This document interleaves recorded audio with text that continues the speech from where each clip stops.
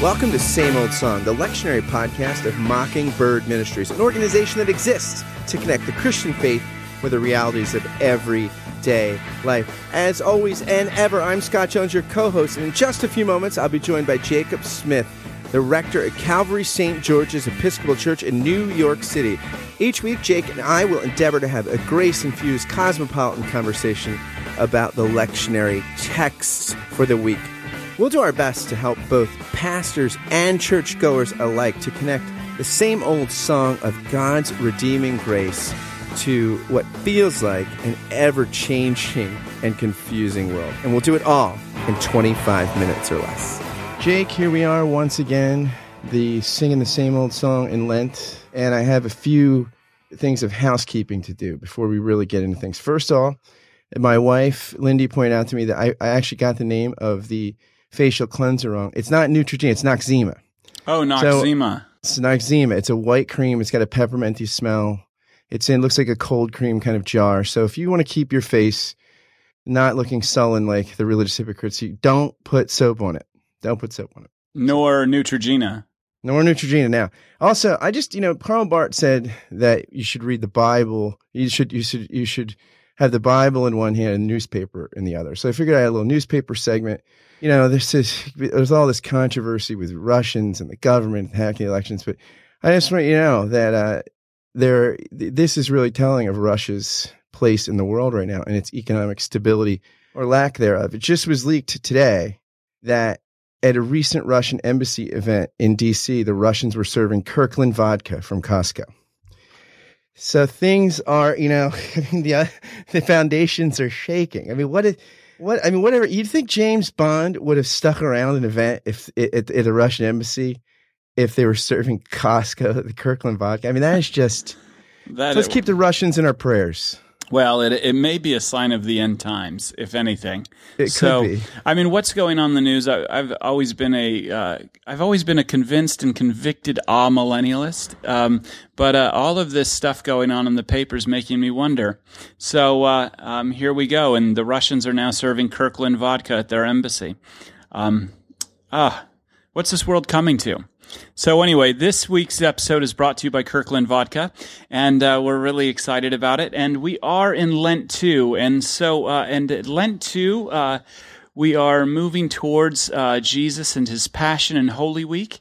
And we begin, and really one of the themes of this season of Lent, year A, is the idea of covenants and God making covenants with people. And The lectionary gives us just a little glimpse of what these covenants are, and so we jump right in to kind of the start of the covenant in Genesis chapter 12, verses 1 through 4, with Abraham. Absolutely. He is called Abram here, and later his name is changed to Abraham, but that's just like, if Abram means daddy, Abraham is like Big Daddy. So it's just a translation. Big Daddy A, not Big Daddy Kane, Big Daddy A. It's really interesting though, but when we talk about covenants, there's a distinction between a covenant and a contract. And a contract is based on trust, and it's based on you do your part, and then I'll do mine. And contracts are 50-50. But a covenant is based on not only trust, and it also involves vulnerability and the failure oftentimes for one party to fulfill the other end. But we begin to see the kind of terms of this covenant that God begins to make with Abraham here, and there's really 4 parts to it. The first is that He says, 1, I will make you a great nation. 2, I will bless you. And then 3, your name will be great. And all of this is to happen so that you will be a blessing. And we really begin to see that it's not, if you be a blessing, then I'm going to make you a great nation. Then I'm going to bless you. Then I'm going to make your name great. It's always God gives right at the beginning. Yeah, and I think also, we should look at the context of this passage, the call of Abraham. When you might, if you're preaching this, I mean, it's worth mentioning Joshua 24, where Joshua says to the Israelites long ago, Your forefathers, even Terah, Abram, and Nahor, lived beyond the river and worshipped other gods. But the Lord took your father Abraham out of the land beyond the river. So I feel like, here we have this. I remember I was speaking one time at a senior's home in a really nice one in central New Jersey, and they brought in speakers, and they wanted 3 panelists to talk about the call of Abraham. There was a Jewish guy, a rabbi, really a cool guy, and a Muslim layperson, both lovely people. And me, I know I was the Christian, and people were least interested in what I was going to say because I was the most familiar. But what was interesting is that for both the Islamic guy and the rabbi, Abraham was an exemplar. Now, in the Islamic tradition, Abraham is smashing idols and gets run out of the pagan land, Ur of the Chaldeans, where there's this obelisk to lunar worship, I think. Well, he gets run out with Ishmael. And the way the rabbi said, he was a real mensch. God was looking to redeem things, and he found this mensch, and he called. And really, I said, I just think the text on face value, Sarai is barren. And barrenness was a sign of curse. I mean, infertility is painful for any couple. Yeah. But I think all the more so in the ancient world. And the fact that they're sort of spiritually dead, they're worshiping, it seems like the promise is dying out. Like, if you go through Genesis 1 through 11, it's this tension between, the blessing and the curse, the promise and sin and choking out that seed. And it looks like things are extinguished. And from the spiritual and physical barrenness, God brings a new Adam and Eve. But just like it's a new creation moment, just like God spoke creation into being, God speaks new creation, redemption into being. And Abraham and Sarah contribute nothing. That's right. To it except reception. Amen. That's really good. And as a result of that, all the families of the world are blessed because out of them comes the one true seed, the one true Israelite. Absolutely.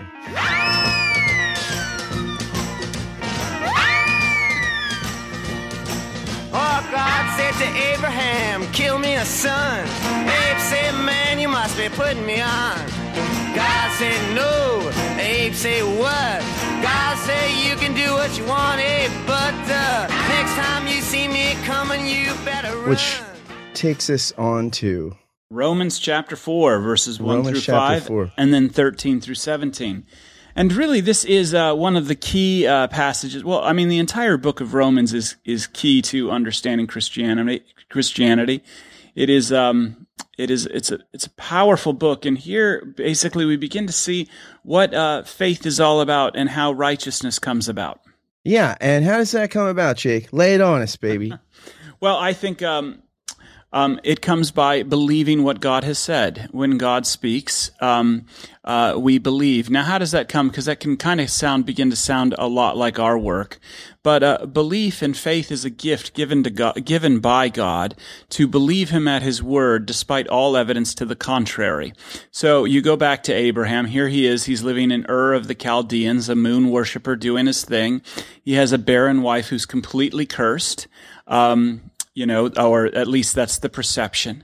And God says, leave this place and I will make you the father of many nations. And through you, despite what it looks like, despite the fact that it looks like you're cursed, you are going to be a blessing to all the nations.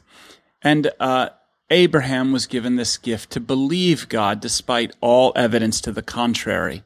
And this was credited to him as righteousness. Yeah, absolutely. I think he did nothing to earn it. He did nothing to earn it. Yeah, and I think that and he's here. I mean, elsewhere, you have the passage, right? He hopes against hope, and so it's almost like faith here involves, receiving the grace of God to doubt your own doubts, to doubt what seems obviously true about you in your eyes, in the world's eyes. To actually, in the law's eyes, to actually move beyond a perception of yourself that is from the eyes of the flesh, and instead see it with, the eyes of the Spirit. Absolutely. There's a really interesting thing about faith that Andrew Sullivan wrote about recently. And he has this new column he's writing on Fridays. He said, I should start by saying this is not a blog, nor is it what one might call a column. It's an experiment of sorts to see if there's something in between those two. Most Fridays from now I'll be writing in the space about, among other things, the end of Western civilization, the collapse of the Republic, and yes, my beagles. But then at the end, after talking about the nature of truth and deception in a post-fact world, he talks about how he's seen the movie Silence several times. And he says this about faith, which I think is great for anybody preaching on this passage. He says, for some secular liberals, faith is some kind of easy, simple abdication of reason, a liberation from reality. For Scorsese, it's a riddle wrapped in a mystery and often inseparable from crippling, perpetual doubt. You see this in the main protagonist's evolution in the film Silence, from a certain absolutist arrogance to a long sacrifice of pride toward a deeper spiritual truth. Faith is a result in the end of living, of seeing your previous certainties crumble and be rebuilt shakily on new grounds. God is almost always silent, hidden, and sometimes most painfully so, in the face of hideous injustice or suffering. A life of faith is therefore not real unless it is riddled with despair. There are moments, surprisingly rare but often indelible, when you do hear the voice of God and see the face of Jesus. You never forget them, and I count those few moments in my life when I have heard the voice and seen the face as mere intimations of what is to come. But the rest is indeed silence, and the conscience is something that can not sometimes hear itself. I've rarely seen the depth of this truth more beautifully unpacked, which is why perhaps the movie has had such a tiny audience. Those without faith have no patience for a long meditation on it. Those with faith in our time are filled too often with a passionate certainty to appreciate it. And this movie's mysterious imagery can confound anyone, but its very complexity and subtlety gave me hope in this vulgar, extremist time. We cannot avoid the surreality around us, but it may be possible occasionally to transcend it. Wow. And I love that. You think about Abram and Sarai, and this faith reckoned to them as righteousness, their own trust in God's righteousness, not their own, and God's faithfulness and not their own. And yet we just have the highlights of the story. Yeah. And there were undoubtedly decades of silence, where God's voice, even in Abraham's life, is the father of Western monotheism.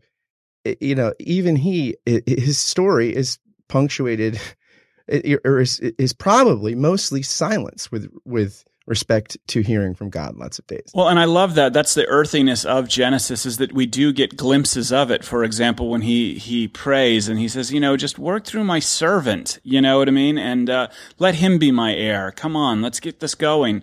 And when him and Sarai take matters into their own hands, and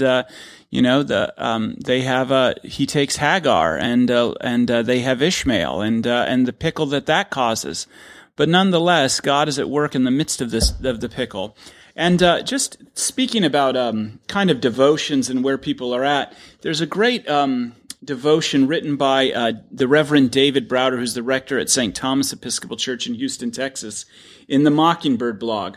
Thinking about Romans chapter 4, he says, because so often, there is just silence, and we wonder what God is doing. And so he writes this at the end of his devotion: the good news of justification by grace alone, through faith alone. It is exactly the inverse to the cruel, manipulative language of achievement.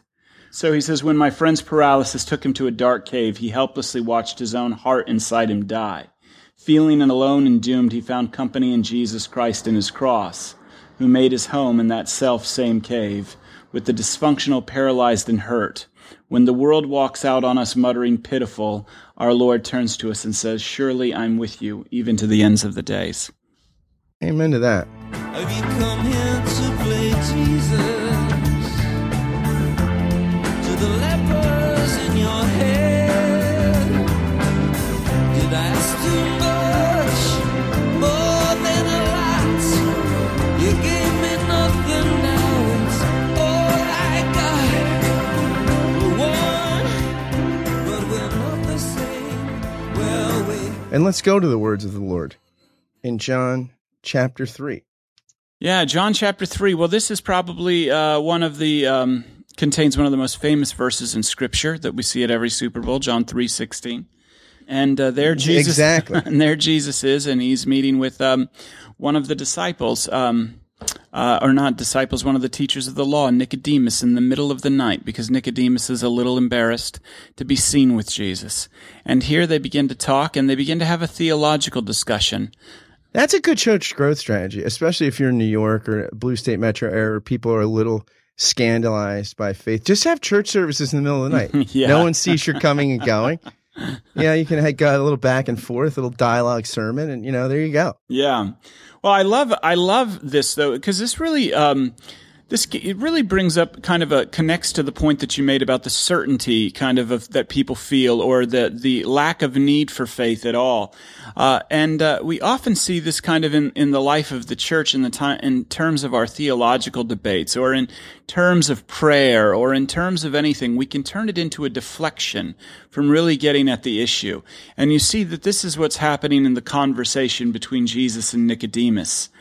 Jesus lays out, Nicodemus pays him homage and says, "Rabbi, we know that you are a teacher who has come from God, for no one can do these signs that you do apart from the presence of God." So he's paying him a little flattery, and Jesus answers, "Very truly, I tell you, no one can see the kingdom of God without being born from above." And as opposed to getting at the heart of the matter, which Jesus is getting to, Nicodemus deflects, and he wants to talk about the birth process. And I think that this is just a real interesting response to how the world handles itself when it is confronted with the truth of faith and the power of the gospel. Yeah, in Dale Bruner's commentary on the Gospel of John, which I think is one of the best commentaries on any book, just as far as a model of how to write a commentary, but he says this: Amen, amen. I want to tell you something very important. Unless an individual is born all over again from above, that person cannot even see the kingdom of God. Luther is clear about one thing. Christ's words are as if to say, "No, my dear Nicodemus, I am not moved by your beautiful words. Yeah. You must give up your old life and become a new man." And this newness, Luther notices rightly in Jesus' words, is not concerning what you must do or not do, but concerning what you must become. It aims not at the performance of new works, but first at being born anew, not at a different life, but at a different birth. Calvin is also the point. By the term born again, he means not the amendment of a part, but the renewal of the whole human nature. Bultmann sees the meaning of Jesus' rebirth challenge in a comparable but refreshingly modern way.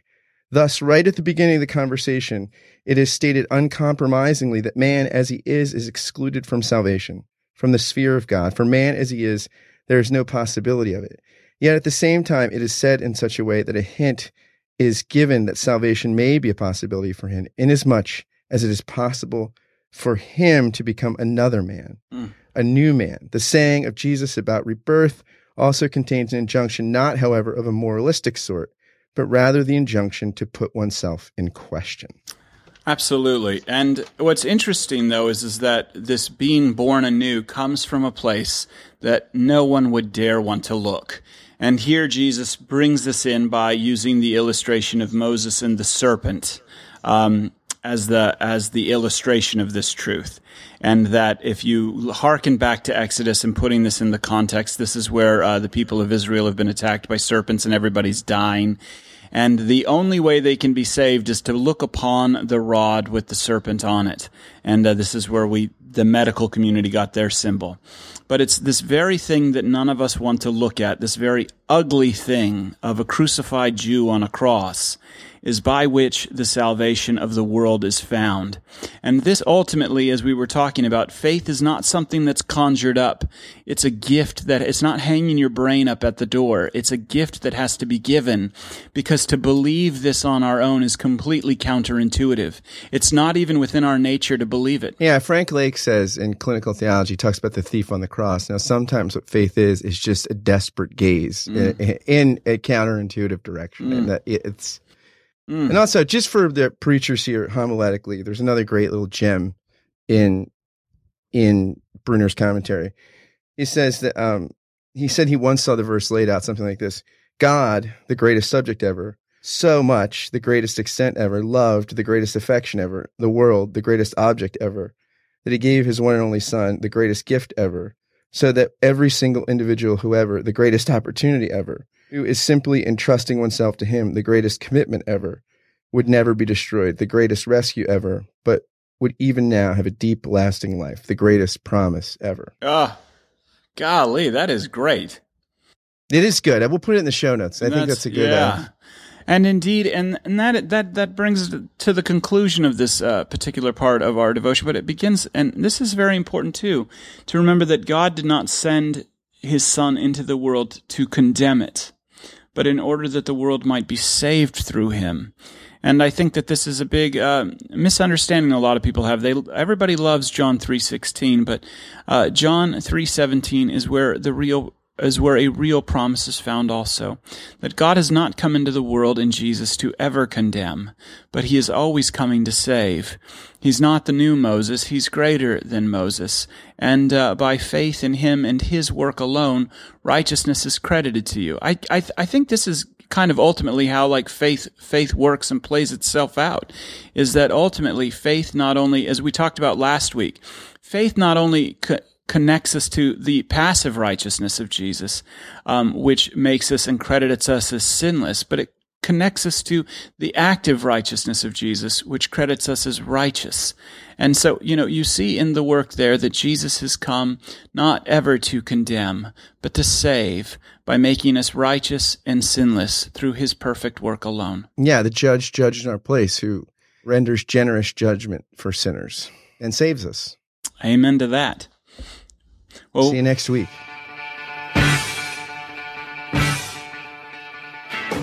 Thanks for listening to Same Old Song, the lectionary podcast of Mockingbird Ministries. To find out more about Mockingbird, go to our website, mbird.com. If you like what you heard, please go over to iTunes, give us a rating, and write a review, hopefully a favorable one. It helps so much. And maybe share it with a friend via social media. If you have thoughts, comments, or questions, feel free to email me at scottjones@mbird.com. Thanks again for listening, and we'll catch you next week.